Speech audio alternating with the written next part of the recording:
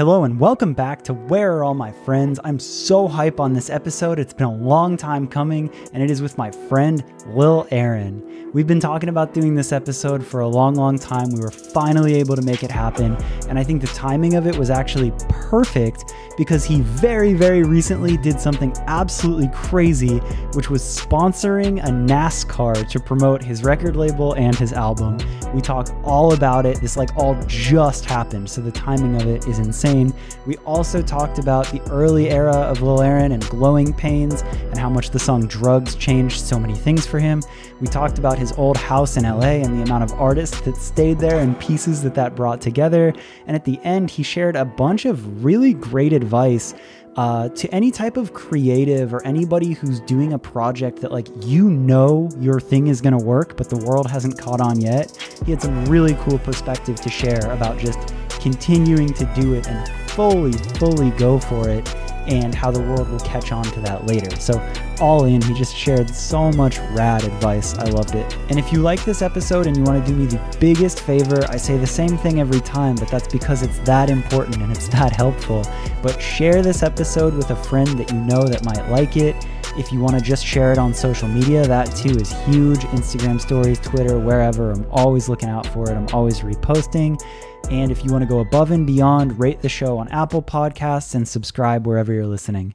That about says it. Enjoy an incredible episode.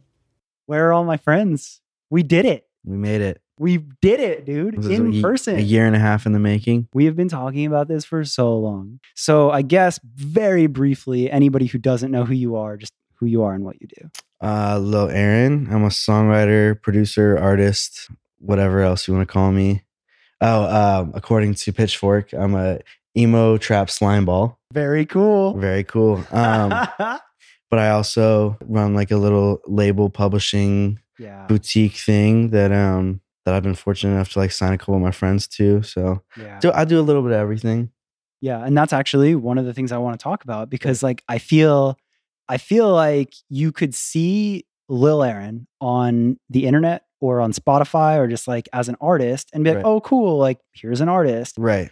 And leave it there. But there's so much more than that. And I feel like that's where you and I are really nerding out. It's this one project is cool, but there's so much more. Exactly. There's a lot.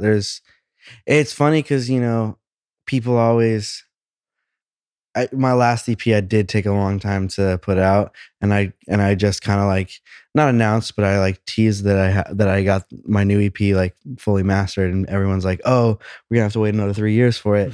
But it's people don't understand that fucking my everyday life, there's so many other things that I'm working on that sometimes it does take me a little bit longer to get a project done because I'm working on fucking 8 other people's projects at the same time, Yeah. That's the thing is I was going to say low key, but I don't even think it's low key. You write with and for so many people. You do have a label. You say little thing, you have a real label. Right. You proved the concept. You did it. Right.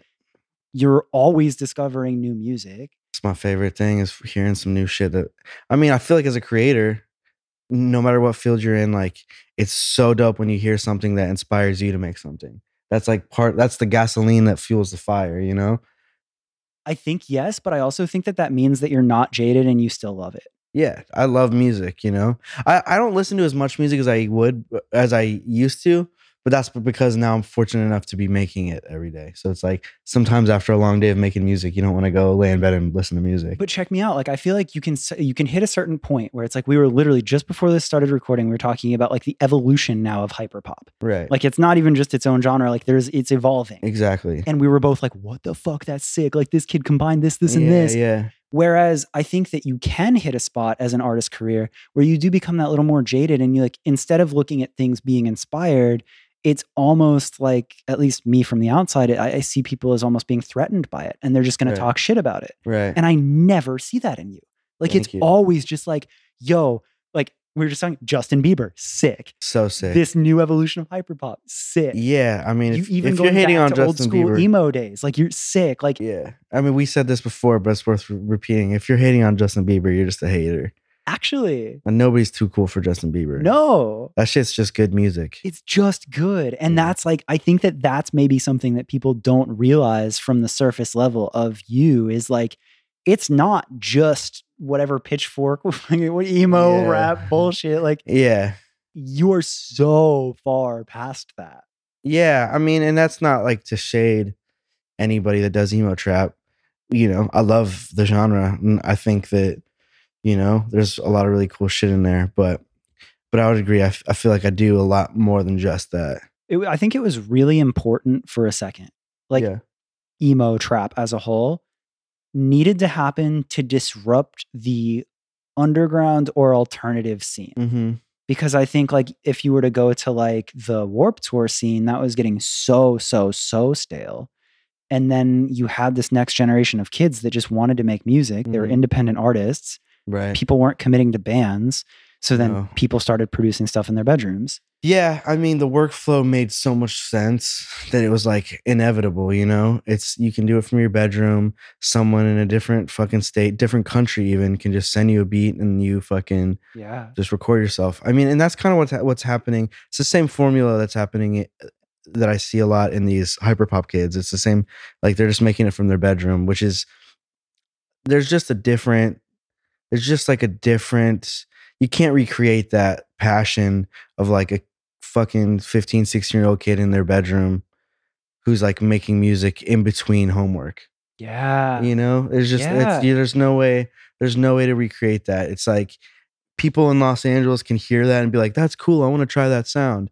But it's like it's not the same as like the kid who just did it because and had nothing to lose or gain from it and just did it and put it on SoundCloud or YouTube or whatever, you know? Yeah, it just has an element of like being raw and authentic. It's like, Yeah. it's the same way we go back and get nostalgic about our first favorite albums from Mhm. like bands' first albums. 100%. That's them. I think there's They're going to be a like- whole generation of kids who like look back nostalgically at like Glaive and Eric DOA and shit like that as like, yes. oh my God, like when I first heard that, the same way like I'll always look back on like Hit the Lights and All Time Low and fucking those band, you know, the early Metro Station records, like Dude. that, like every time I put them on, it just transports me to being in high school or middle school, you know? Yes. It's just like there's also like as a consumer, I always go back to this, as a consumer of music, like you have different stages of like music you like, but like I feel like you always go back to what you listened to when you were like 13 to 20. It's a very real thing. That's always going to be, you know, there might be bands you listen to when you're 22, 25, 28,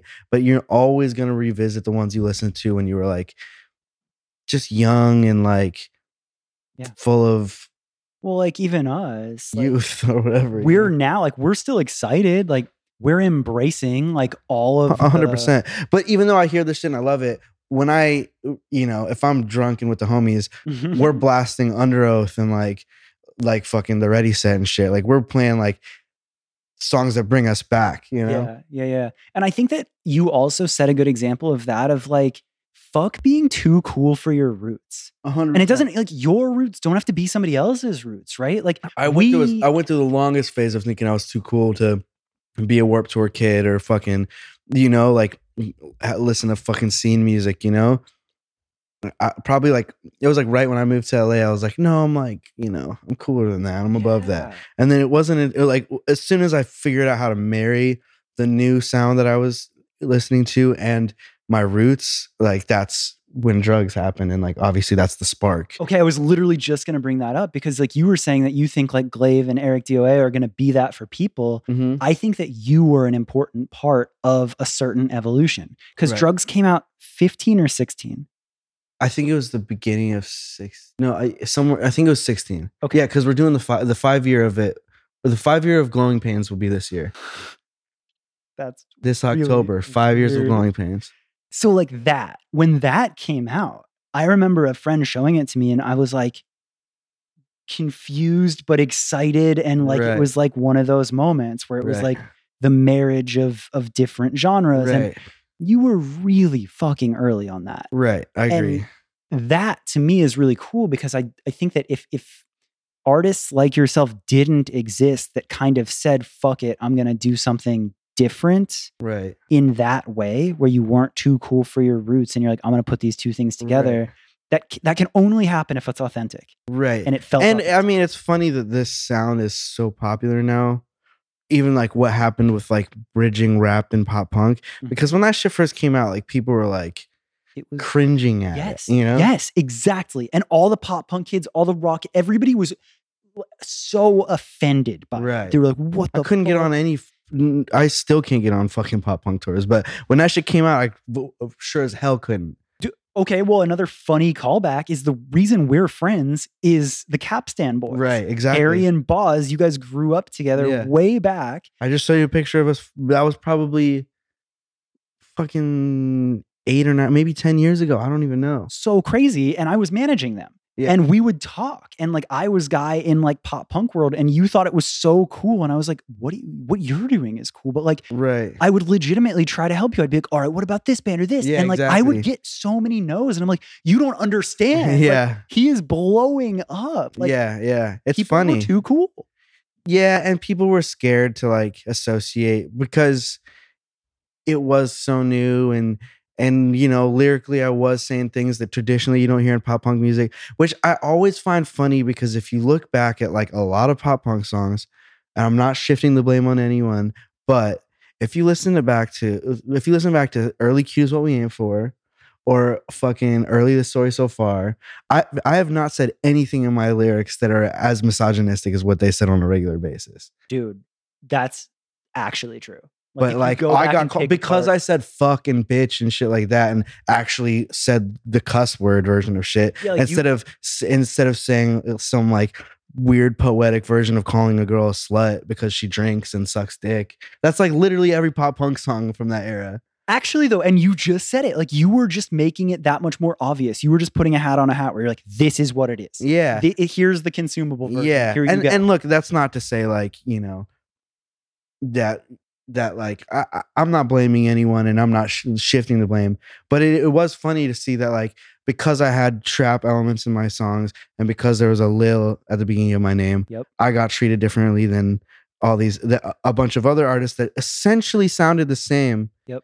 But it was just dressed up a little bit different. Right. However, I guess like I don't want to paint this little conversation here that you have some chip on your shoulder, because here we are still embracing every genre, pushing it forward, all of that. Like, those I love that. those two bands, by the way. I'm not fucking Yeah, Cute's one of your favorite bands ever, right? yeah. Even Yeah. though like, you know, them as people, I'm Them not as- coast. Yeah, you have to draw that differentiation. I have to the music differentiate that that. was made. But I think I'm allowed to do that when it comes to nostalgic music because I can't go back and change the fact that I had no idea when I was 13 that fucking Shant from Cues What We Aim For was a meninist, but the music's good. exactly.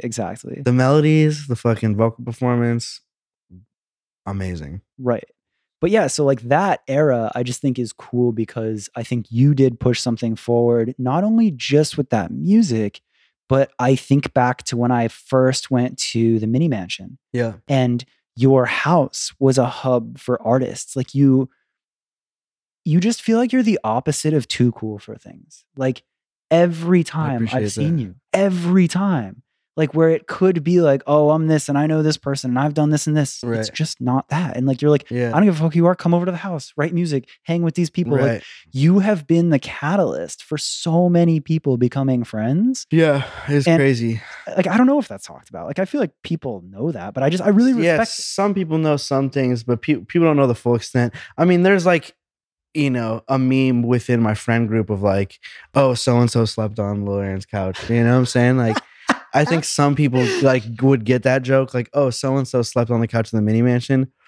But, you know, at large, I don't know how many people realize, especially that house, how many people like stayed there and started there when they first came to LA and Yeah. were just chilling there smoking fucking joints and shit. And like, just like, we were just like partying all the time, but working all the time and just like linking up with new people. And anytime someone would come to LA, if we knew them from SoundCloud or Twitter, they would come through the Mini Mansion and we would like cook up and hang out and play each other new music. And it was just like, it was just raw. It was just real. And it was just like, we weren't doing it on some clout shit. We were just like excited to hear what other people who were taking the same risks as us were making, Yes.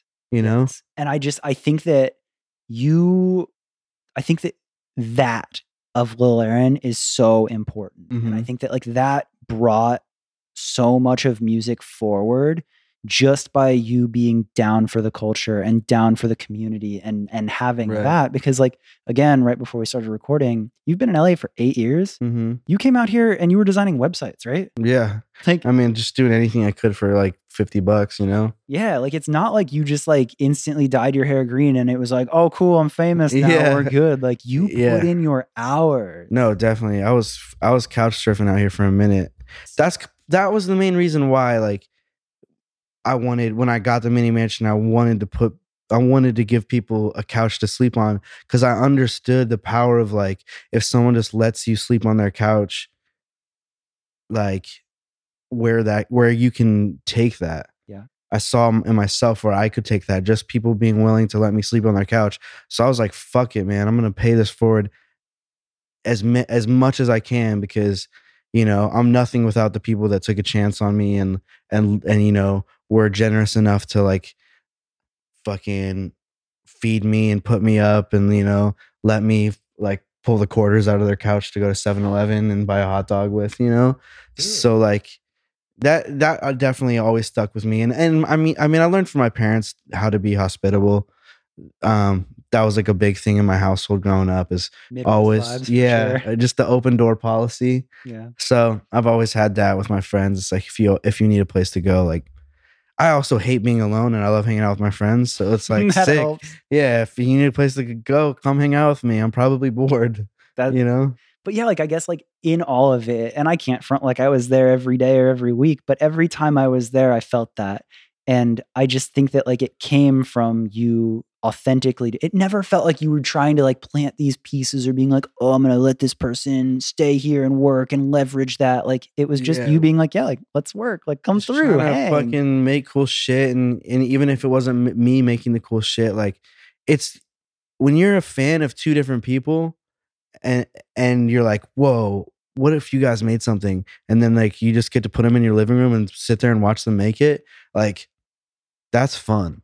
I don't even have to be attached to everything. Just feeling like, holy shit, two artists that I think are like the dopest up and coming artists are making a song in front of me. Like, Do you this have is any sick. memories of like that happening? Like those early days of like certain artists coming together where you wouldn't Dude, expect I it? mean, it happens so many times in so many different ways. I mean, I think one of the funniest ones would be like McConan was staying at the crib for a couple weeks, and like just like waking up to him playing his beats and shit and like playing songs and demos. And then one day I was making a song with Y2K and Judge, and then McConan was like waking up, or like he was like sleeping on the couch while we were making it. He wakes up, and I was like, yo, you want to put a verse on this? And he's like, sure. And then just like popped up and did it.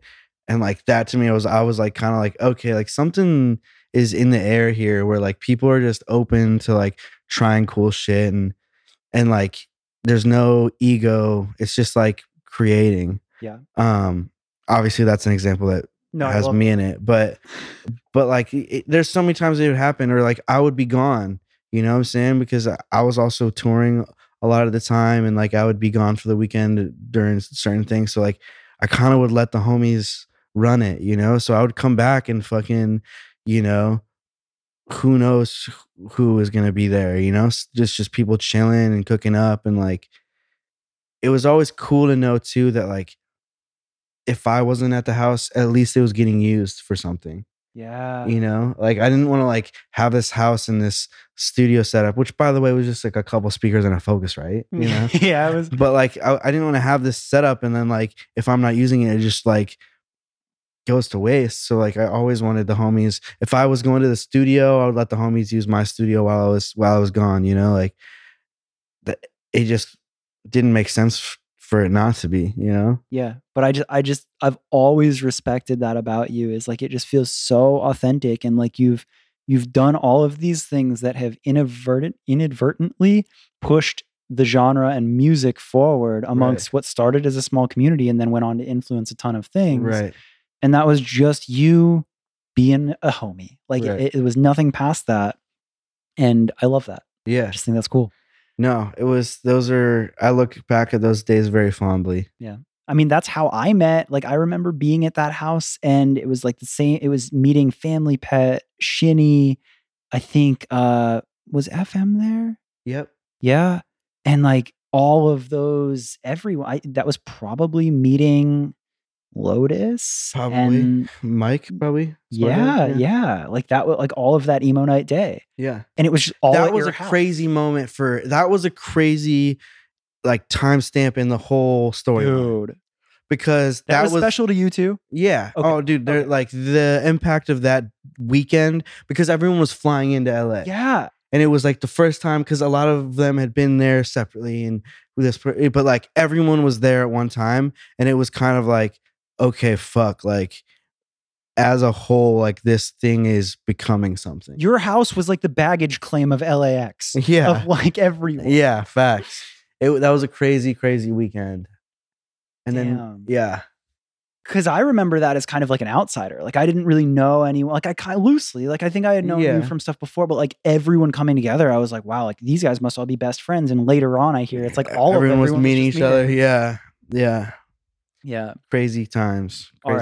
Shout out for real though. Shout out to Emo Night for like allowing that to happen. Yeah, that was a big day in the history of emo SoundCloud rap. I brought that up when Babs did my podcast. I was just like, yo, that was such an important day. I hope you know. Yeah. Yeah. I think they do. I mean, they've always been so supportive of the scene and like the evolution of emo music and that it doesn't have to just be nostalgic. There's room for new emo music. Yeah. I could go on for hours about how much I love them. Same. Like shout out TJ, shout out Morgan, shout out Babs. Yeah. That's like, I could not echo that point even more. Some of the best people. Yeah. Okay, so I want to pivot because this is a whole other side of you that I think is worth talking about. Outside of the artist, Lil Aaron, you have written so many songs and written with so many people. Yeah. I mean, it's hard to keep track of at this point, but there's some crazy ones. Well, I feel like at this point, like again, to my whole overarching. I think it's arching. I don't know. I swear I can podcast. I can work. But like, it's almost to the point where it's like you could probably not even do the Lil Aaron project and be fine just off of everything else you've done. Yeah. So it's further to my point of you're doing this because you love music. Definitely. But like, tell me like as a writer and as like, what's that side of your life? I mean, honestly, outside of the pandemic, that was like the majority of my day-to-day life was, going to the studio and writing with another artist. Now I've gotten more into the production role, which is sick. So like also producing but I would say my life between 2016 and 2019 was just going to the studio every day and working with an artist and or just like a songwriter and a producer and like making songs just for other people, not for me. Yeah. And that was at least 80% of my day-to-day life was focused on that. And that like brought about like you now, like, can I make you sweet brag a little bit right now? Sure.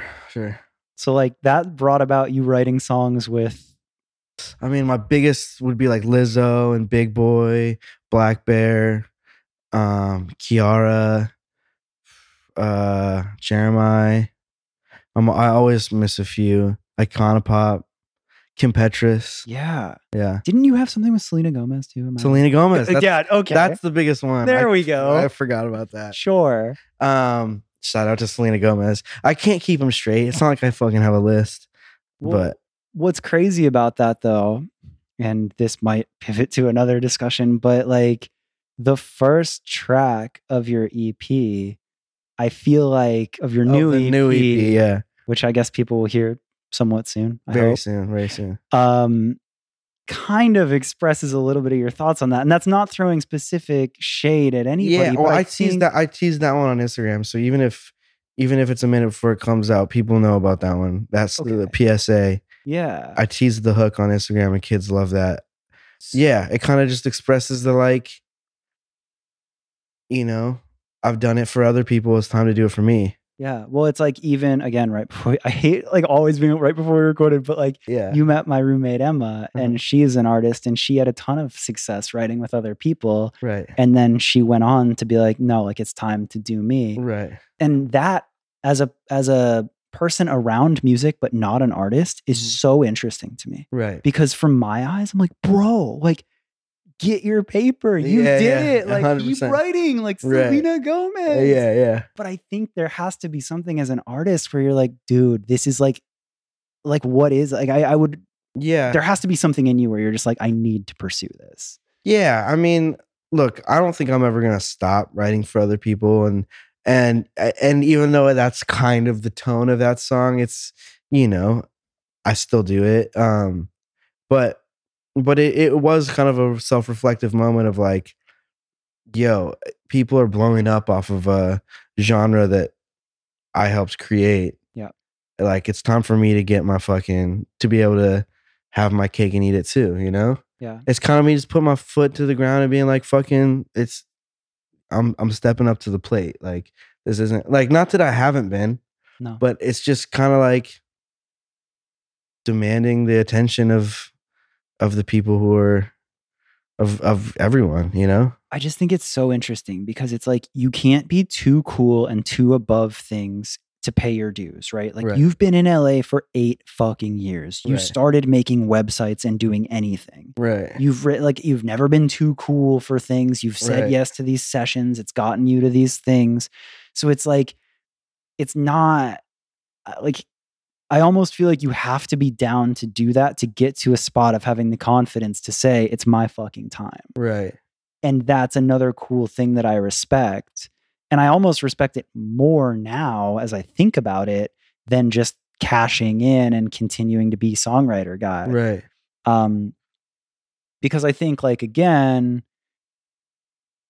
you and I both know the amount of songs and artists and culture that you have influenced or created Right. that maybe don't have the Lil Aaron stamp on it as much as it could or should be. Right. Yeah, definitely. Definitely. There's a lot of it out there. And it's not like, you know, it's not like everybody owes me this fucking shout out or a percentage of their money. Like that's less what it's about. It's more just like it's time to stop fucking around and like do what I do best and fucking show everybody how it's done again, you know? And it's funny too because I was thinking like listening to that new EP and I think that like this album is talked about a fucking lot right now, but like MGK's album. Right. And I think he did a very good job of being like, look, pop punk and hip hop and like here's this marriage and it felt like the way that it should be. And I think it's funny to now look at like pop punk and rock right now and be like, damn, y'all need to step it up cuz Yeah. and I kind of like I had this thing that I said where I was like, cool, MGK did it. We don't need any more. It's done. Like people Right. don't need to do that. And then I heard your EP and I was like, well, this is a little different and I'm pretty hype on this. Yeah, I mean, it's the first project that I'm putting out that I fully produced myself. No shit. Yeah. I mean, I produced it with Dan Garrity. What? Yep. Cool. Yeah, he plays all the guitars, all the bass, all the instruments are him. I didn't know that. That's sick. Yeah, all the string instruments are him. And that's you again, an OG homie that you've been with forever. OG homie. Before I even lived in LA, I've known that kid. Probably 10 years now. That's awesome. Yeah. But damn, so you guys did that all. Yeah, we did most of it on a weekend trip in Big Bear. Wow. Yep. And then we also had my boy JP. You know JP, right? From Young and Divine. Oh. And then 7715. Why am I thinking? Was it Astros? And Astro Safari. Oh, there we go. Yep. Yeah. He's been in a slew of things. We lived together for the last year before I got my new house. Yeah. And then another part of your life and like everything coming together, I feel like in a good way, is what you're doing with Has Heart. Yep. Because I think it's really easy to, well, actually, I remember a conversation where you and I was kind of doing version 3 at the very beginning and you were doing Has Heart. And I think that you honestly did it better than me. And I think that something that you have that I realize as I look at it is like, it's so authentic and you're not a suit at all. Right. So for you to be in music the way you are, but also have a label, Right. it's such a logical move where it's like you can be compensated, I guess, for finding and developing things fairly, Mm-hmm. but you're also not taxing people and taking away in some sketchy way where it's like, you get it. You get what it's like to be an artist. You get where you can help people. You get where you can step aside. Right. I know what I did right. I know what I did wrong. I feel like I can, you know, not that there's a shortcut in any of this shit, but I can help people get where they want to go faster, you know, acceleration, and keep the momentum up and make it so it's not just one moment and it fizzles away. Like, you know what I'm saying? Yeah. But I also, like, I just think that, like, you as an artist and having been, like, because you're more than an artist, you understand the business, you understand the songwriting side, you understand, I mean, look at the merch that you make, you understand the touring side. So you know all of that. You've been in it for so long, and now you can bring in artists that you believe in and connect the pieces in like such, you can connect pieces in a more authentic way than any other label ever would. Mm-hmm. And I'm watching that happen in real time, and I'm like, this is the future. Yeah. We'll see. I mean, I agree with you. Let's hope the public does too. This podcast is just an hour of me gassing Lil Aaron up. Look, you know, someone's got to gas me up. Let's go. You also sponsored a NASCAR. Yeah. Let's just get the elephant out of the room. Yeah. You sponsored a motherfucking NASCAR. Yeah, that was crazy. How? Where did that even start? Where in your like thinking of it, of like, what about a billboard? No, that's been done. Like, okay, here's how it happened. I can tell you exactly how it happened. Please. So my homie Greg Long, who I was actually with right before I came here. Yeah. He runs a record label, We Are Triumphant. He does he's been in the business. He hit me up Saturday night 2 weekends ago. Well, I guess now it's 3 weekends ago.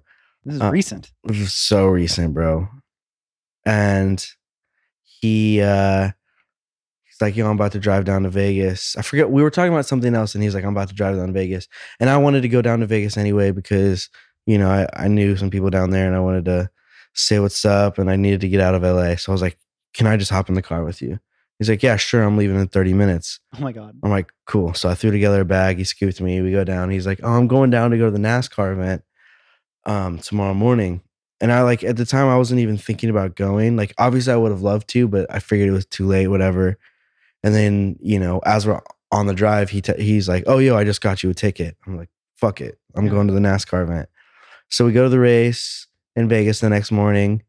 And we're chilling and watching the race. It's cool.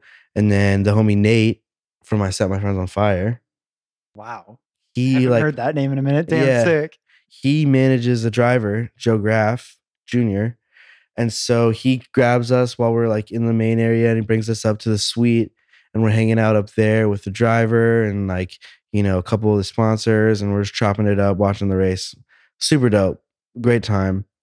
And then, you know, as I was chopping it up with Joe and Nate, I was like, oh, these guys are actually cool. Like, they're like, I would hang out with them, you know, like Joe, you know, he's a little bit younger than me, but, like, you know, I feel like we had some stuff in common. So then the next day in Vegas, before we drive home, we go grab lunch together, and me and Joe had posted a picture together, and Joe is the driver? Joe is the driver. Yeah. And someone was like, yo, what if you sponsor his car? And I was like, ah, ha, ha. Sick. That would be funny. Not even thinking it was a realistic move. It was legit just a comment, and somebody was like, yeah. And then fucking, you know, Nate brings it up at lunch, and I'm still like, yeah, this is cool. Maybe these guys think I'm way richer than I am. Like, I don't have fucking NASCAR sponsorship money. Yeah. And then, you know, then they start talking about it, and they're like, no, we, like, you know, we start talking over the next couple of days, and like, we really want you to do it and all that stuff. And so we figured out a way to make it work. And, you know, they were so, you know, helpful, and, you know, they helped, you know, everything fall into place. And it was just, it kind of just, the opportunity arose. I called my team and brought it up, and my manager Nick is as crazy as I am, so he's like, "Yeah, that'd be hilarious." Like, shout out, you got to Nick. do that. He's like, worst thing that happens is you just spend all this money and we have this crazy story. I'm like, true. But it like took some convincing of my business manager because he's like, yo, you just bought a house. Are you sure you want to be throwing money at a NASCAR? And I was like, I feel you.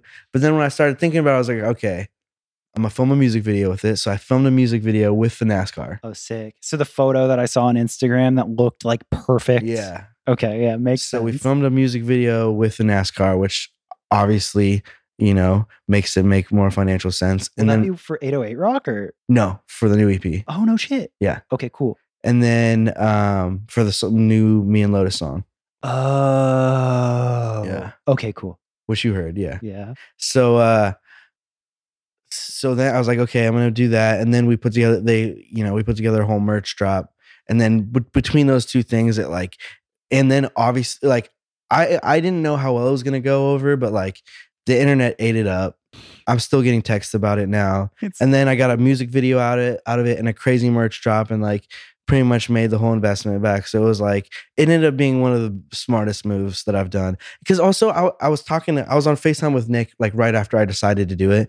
And I was like just high as fuck thinking about shit. And I was like, bro, like there's no touring, there's no events. Like it's not like I can go to an award show and wear a crazy outfit. Like this is my chance to like grab everyone's attention.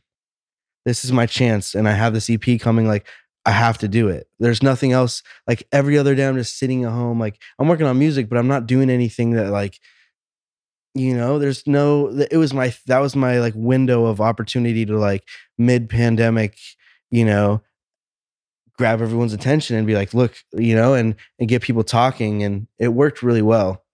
It worked really fucking well. So yes. And I just think that like, I wish more artists would think so differently or have those fuck it moments. Right. Because like, dude, the internet, like, I mean, I only saw it from my side, right? Right. Like, I'm sure you're seeing more of it because you're the one getting tagged. Right. But I saw it and I thought it was photoshopped. And I was like, that's funny. That's very on brand, Aaron. Yeah. I like it. Well, that was part of the plan too. Is I posted initially I posted a picture of like the mock-up of the car. Yeah.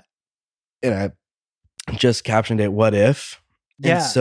And so that one was like obviously not real. And then like 2 days later, I posted a picture with the car. But the thing is, even though when I was with the car, people still didn't believe that the car was actually going to be in the race. So it wasn't until Saturday at the race where I'm fucking posting on my story the car on the track and in the pit stop area. You know what I'm saying? Where people are like, oh, this is a real fucking NASCAR. Yes.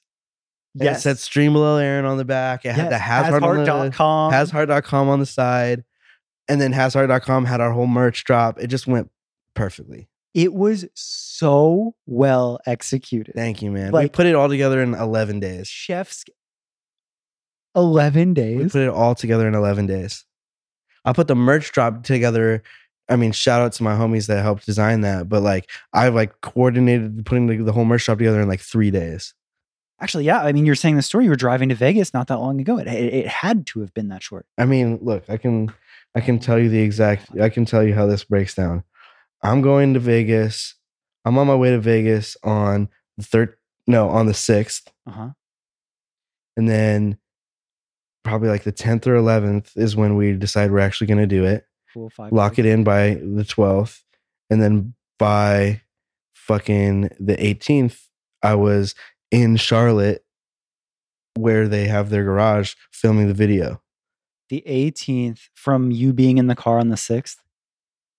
What do you mean? You said you were driving to Vegas on the 6th? Driving to Vegas on the 6th, yeah. 8 days. Yeah. 8 days from that impromptu trip, you are in Charlotte in the garage where they're applying with the car the livery. Yeah, and dude, when I walked into the garage and saw that shit wrapped for the first time, I was like, yo, what the fuck is happening? How did I pull this off? How did I get a fucking NASCAR with my logo on the fucking hood, you know? It was surreal, man. It was surreal. And like, I brought my dad out. I got cool. my dad and my brother came out to Atlanta to see the race with me. And like, my dad's a NASCAR guy. So he was so stoked on it. That's like your equivalent of like parents are always like, are you going to play the Today Show or like whatever? Like your dad's like, you got a NASCAR. Son. Exactly. And it's like, it fits the Lil Aaron brand so fucking well. Dude, like it was like, it's funny because it was like almost, I mean, coming from Indiana, like Indiana's a racing state, you know, like we got the Brickyard, like people love racing out there. People love NASCAR. And I've been around it, but it was like, until the idea popped up, it was like, this is so genius. And it was like, it just felt obvious. Like, why didn't I think of this before? But also like when Joe and Nate posted pictures with me at the race in Vegas, they were saying about how all these dudes in the garage and in the pit crew were like, yo, Lil Aaron's here. So I was like, okay, if people working for NASCAR are fans of me, that means that like actual NASCAR fans are either going to know about me, or this will be a great way for them to find out about me, and they're going to enjoy it. You know, if the people that are driving the cars are fucking with the music, the people watching it are going to like it. So absolutely. Or they're going to learn about it because the drivers are going to be that hype and they're going to post, and it's just going to be a thing. Yeah. So it was a surreal weekend, but it was what is amazing. The craziest and this is happening so much in real time. Like you like, who knows? I mean, like, this happened in the race was this Tuesday, 2 days ago or 3 days ago. Yeah. So we still don't even know, but like so far as of recording this, what is the craziest thing that you have seen come of it? Or like, have you seen some crazy press outlet pick it up? Has anybody I mean, the people that the people that are already aware of me that commented on it, or that like brought it up, like, holy shit, you pulled this off. That was, you know, that was cool. But like, there's been a decent amount of people, I think, that it's hard to quantify exactly when someone finds you or decides to follow you. But there's been a couple like pretty popular people that have kind of, I've been seeing them making their way to my page recently, where I'm like, okay, I think this is a ripple effect, you know? Yeah. Yeah. Because I think it represents more than the actual NASCAR itself. I think it's like you didn't break a rule, but you did something so different that it got attention. That like, has anyone ever done that before? Well, so I have to give props to this band Avoid, who was they sponsored the car, the same driver. I don't know if they did like a full wrap like me, but even their logo is on the side, because, you know, the small logos on it. Yeah, they're on there. But they had already been involved with it, and I kind of saw what they did on their scale, and I was like, oh, okay, I see how I can scale this up. So I have to give props to those guys. Those are the homies. Props to you for giving props. That's cool. Yeah, that's cool. And I think, you know, a couple people have done it. I heard Slayer tried to do it, but they couldn't get their rap approved because it was too scary or something. Yeah. How long will it stay on the car? Just one race. Oh, wow. Oh, it's like that, huh? Yeah. Damn. Just one race. So when you see a car that's wrapped the whole season, like, they're dropping fucking stacks. So much bread. Because also, like, that was the Atlanta race, but imagine like Talladega or like the big races. Like, it's, you know, it's cost more when it's a more popular race, you know? Course. So I'm actually hyped to hear too that it wasn't some crazy master elaborate plan, because I think that when you look at things like that from afar, you can almost be discouraged. You're like, well, what the fuck is the point of me trying if this dude's out here sponsoring NASCAR? You just gotta be, okay, like, you just gotta put yourself into positions where things like this could fall in your lap. And, you know, like the fact that I was down to go to Vegas on 30 minutes notice and then just went to the race. Like, I had no idea what I was getting myself into. But on top of that, when it did fall on my lap, I think a lot of people would have been like, this is too little notice and like too outlandish. And I don't know if I can really quantify how this is going to pay off in the end. It was just like, I had the opportunity and I saw how I could make it work for me, you know? Yeah. And I also think, like, you said that thing, wow, I feel bad. The band that sponsored it. Avoid. Like, okay. That represents quite a lot to me. It's like, Avoid did it, right? Right. But then you looked at it from your lens and you're like, how can I go crazy with this, right? And right. Well, because I didn't even know that that was something you could do. So them doing it made it be like, oh, if they can do it, then like I can get in there somehow too. You know, like I didn't know that like anyone could sponsor a NASCAR. Right. But I just like, I think that represents so much more. Like everything you've done, you've full sent it. Yeah. Like before people were dyeing their hair every color, you're like, hey, I'm the kid with neon green hair. I made everything green. We have a hex code for this shit. Like, you know what I'm saying? This is like real life. Can you trademark it? Can you get like your I mean, if you Google it, I come up 5EDB41. Wow. Yeah. The NFT of Lil Aaron is just that. Oh my God. But like, I just think that like that's representative of you. Like you don't half-ass things. Like you really fully do it. Yeah, I mean, if I'm gonna do it, I'm gonna do it. And I'm gonna like, I don't know, man. I've always kind of like dreamt big, and I feel like for so long I was kind of keeping my ideas small so that they made sense to other people. But like once I realized that it doesn't have to make sense to someone else before you do it, because you just got to do it and it'll make sense. You know what I'm saying? Like I feel like I was kind of like always selling myself short when I was younger because I was trying to make it make sense to people. But it doesn't have to make sense to anyone. Just do it, and then it'll make sense to them afterwards. You got to have people around you that trust the vision. You know what I'm saying? For it to be able to happen. But like I feel like that's the biggest life hack is like, just do it. Don't bother trying to explain it to people. Just show them, you know? That's so fucking huge, dude. Yeah. That's so huge. And it's like, I also think that it's cool. Like this is you saying this like pretty deep into your journey, right? Like it's not like people will have that instantly. Right. But I love well, you learn to trust yourself more and trust your instincts. And then you build a team that is able to execute these outlandish ideas. Yeah, that's true, right? Because like Nick is like down for it, right? Yeah. He's not the guy that's trying to reel you in. He Right. gets you. Yeah. And like when I FaceTime him and I'm high as shit and I'm like, listen, he's like, all right, let's go. Like he knows when I'm about to just be like high as fuck, just rambling ideas. And 9 times out of 10, like they are stupid. And the next day I'm like, never mind. But like there's always that one that it's like, that's just crazy enough that it might work. Yeah. It's just I'm so glad that you shared that like that because I Yeah. think that's so cool. And I think that that's how cool shit happens. And I think that's how genres get pushed Right. and new ideas happen. To explain something, it has to be done before. So like if you're doing something new, you just got to do it. Yes. Yeah. No one's going to believe it until they see it. You Right. know, you can't like draw it. You have to just like do it. How would you have explained drugs back in 16? I Like- think like I that's- was like, how did I explain it back then? I mean, at its core, it was just me. It was just me marrying the two things that I loved, you know? But there's no like that song. You couldn't have said any amount of words to get that song out. That had to have been you. Right. There's no way before that song I could have explained what it sounded like. Exactly. But now you can point back and say, oh, that reminds me of drugs. Right. Case in point. I mean, without it being like, I think there was a blog at one point that was saying Good Charlotte meets Travis Scott, which I think was a good, you know, if you have to give it a hotel or what's it called?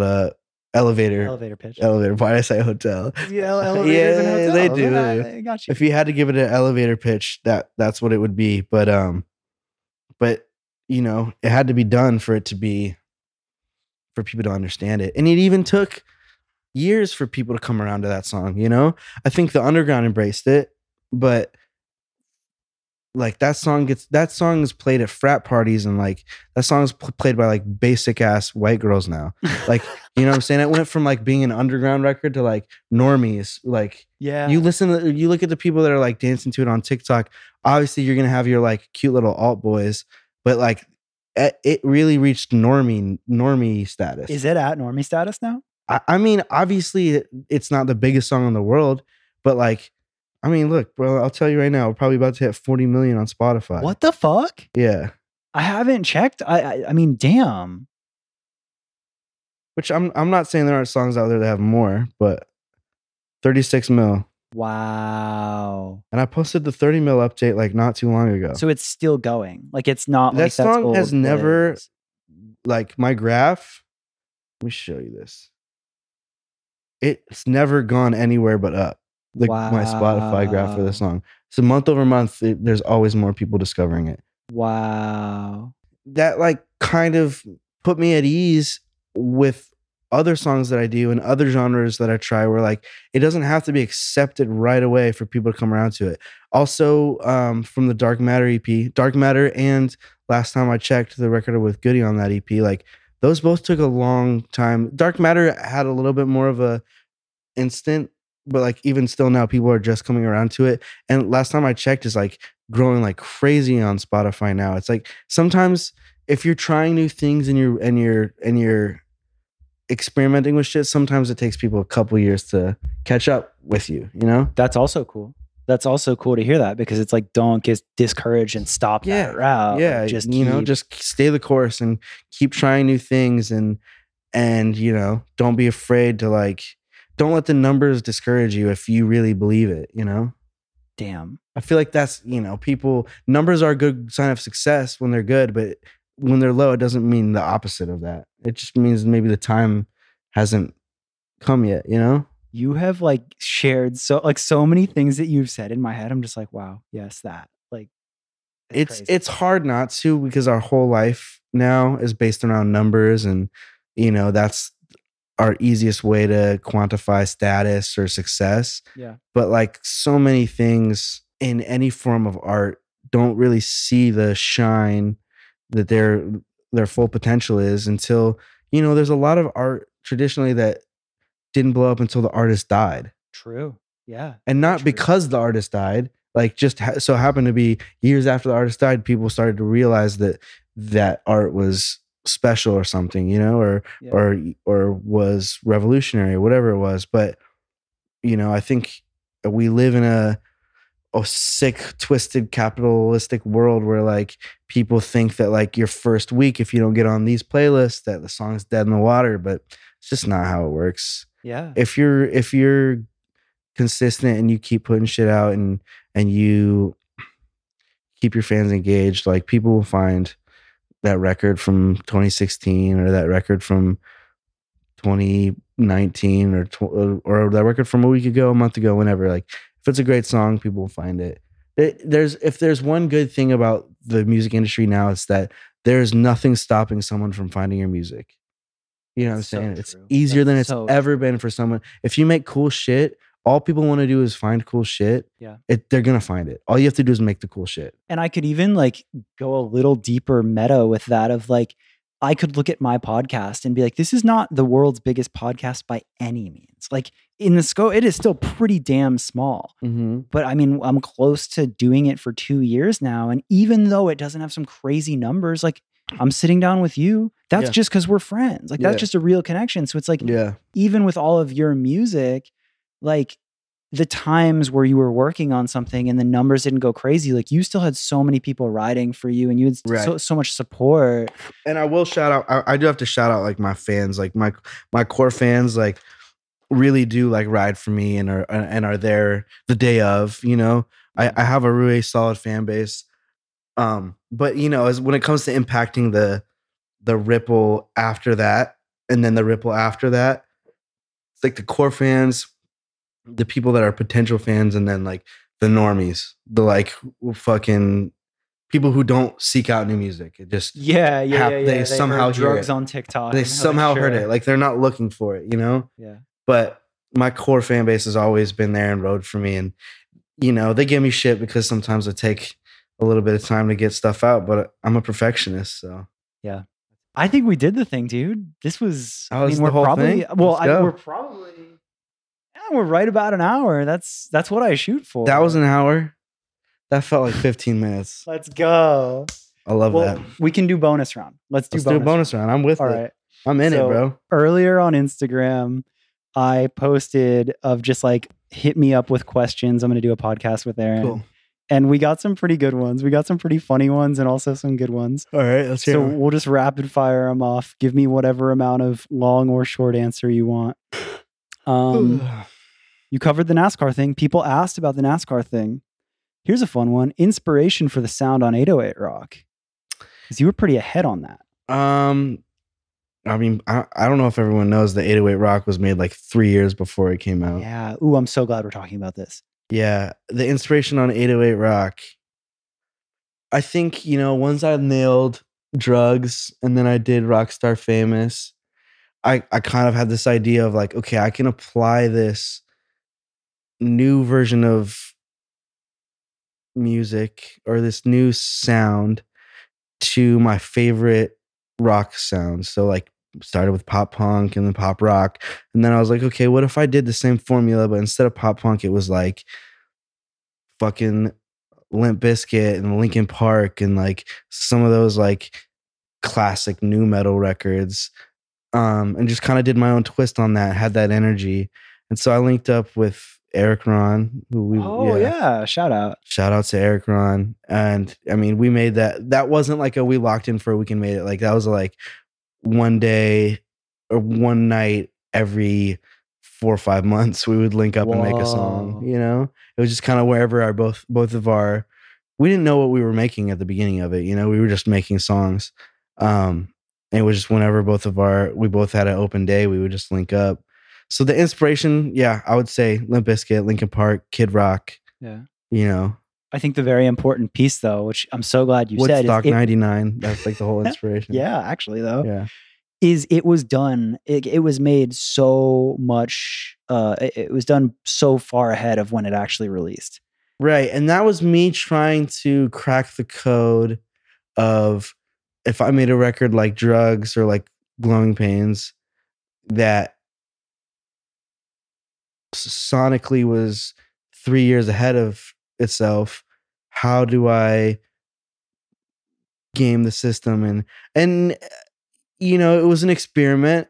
I think looking back on it, I think waiting was smart, but at the same time, I don't think there's anything wrong with being early. But it is also better to be on time. Yeah, that is it's a weird game to play, the timing game. Yeah. And I think that I've definitely seen it with you where it's like something has been early. Like, yeah, I remember you. But the thing is, with the way Spotify is now, you really can't be too early. Fair. Yeah. Now. But maybe that's changed because I literally remember being at Mini Mansion and you being like so about mixing rock and rap and like basically explaining to me 808 Rock. Right. And in my head, I was like, I love you. I trust you. I know you're more tapped in than I am. But I was like, I don't get it. Right. I don't think anyone got it until it came out, Yeah. Which again, exactly what we were talking about. That's what I was saying earlier. And then it came out. So yeah. And I love that project and I still want to revisit that sound and that experimentation of collaboration of genres and working with producers that can really pull off that heavy sound, that heavy energy. I think me and Eric will definitely do more in the future. But this new EP, I kind of just tapped back into my sweet spot of that like pop rock emo shit. That's just like, it's just too easy for me not to be doing.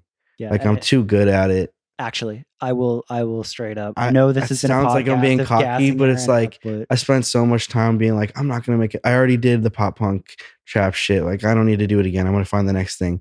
And then when I made that song, I just remembered I Hate You, which I think that might be the first time I've ever said that title. So ooh, got that exclusive. I was like, okay, why am I holding myself back from like the thing that my fans want and the thing that I can do in my sleep? And I was just like, I'd spent enough time away from it where I was like, I'm ready to do this again. So that's when we got that Airbnb and did the rest of the EP. And it legit does feel so authentic. And it's like, it's like, I didn't have to try to be anything but myself. Yeah. Which I don't hate on, like, I do like trying to put myself in the shoes of, other people and experiment. That's what I do as a songwriter. Yeah, I was going to say, you clearly write a bunch of pop music. Yeah, I mean, I've written love songs from a girl's perspective. Like, I can write a song from someone else's shoes. But it felt so true to, like, my middle school, high school self, I was like, I made a record that if I was 13 or 14 and I heard it, I would be in love with it, Yeah. So that I'm really excited about this new project. Yeah, me too. I get it. I Thank get you. this one. I sure Thank you. fucking do. Thank you, man. So there you have it, Lil Aaron's episode. I hope you liked it as much as I did. It was such a cool one. I'm so inspired by him. I think he's just the raddest dude. And you probably noticed I cut it off at a bit of an abrupt point. At the very end of this episode, we had a bunch of listener questions, and I did like a bonus round episode with him for the Patreon, where you'll get a whole extra bonus episode where we rapid fire through the Q&As. But I felt like that first question was so good, and I wanted to talk to him about 808 Rock, so I wanted to include that. So if you like that discussion and you want to hear more of it, go over to the Patreon. The entire thing is live there. That's just patreon.com/whereareallmyfriends, or you can find a link for it on the website, which is just whereareallmyfriends.com. So I hope you enjoyed it. I'll be back next week with another episode. Drop comments. Let me know what other guests you want to hear from, all that good stuff. I'm always looking. I always want to talk to people that you guys want to hear from. I think that about says it all. Thank you as always for listening.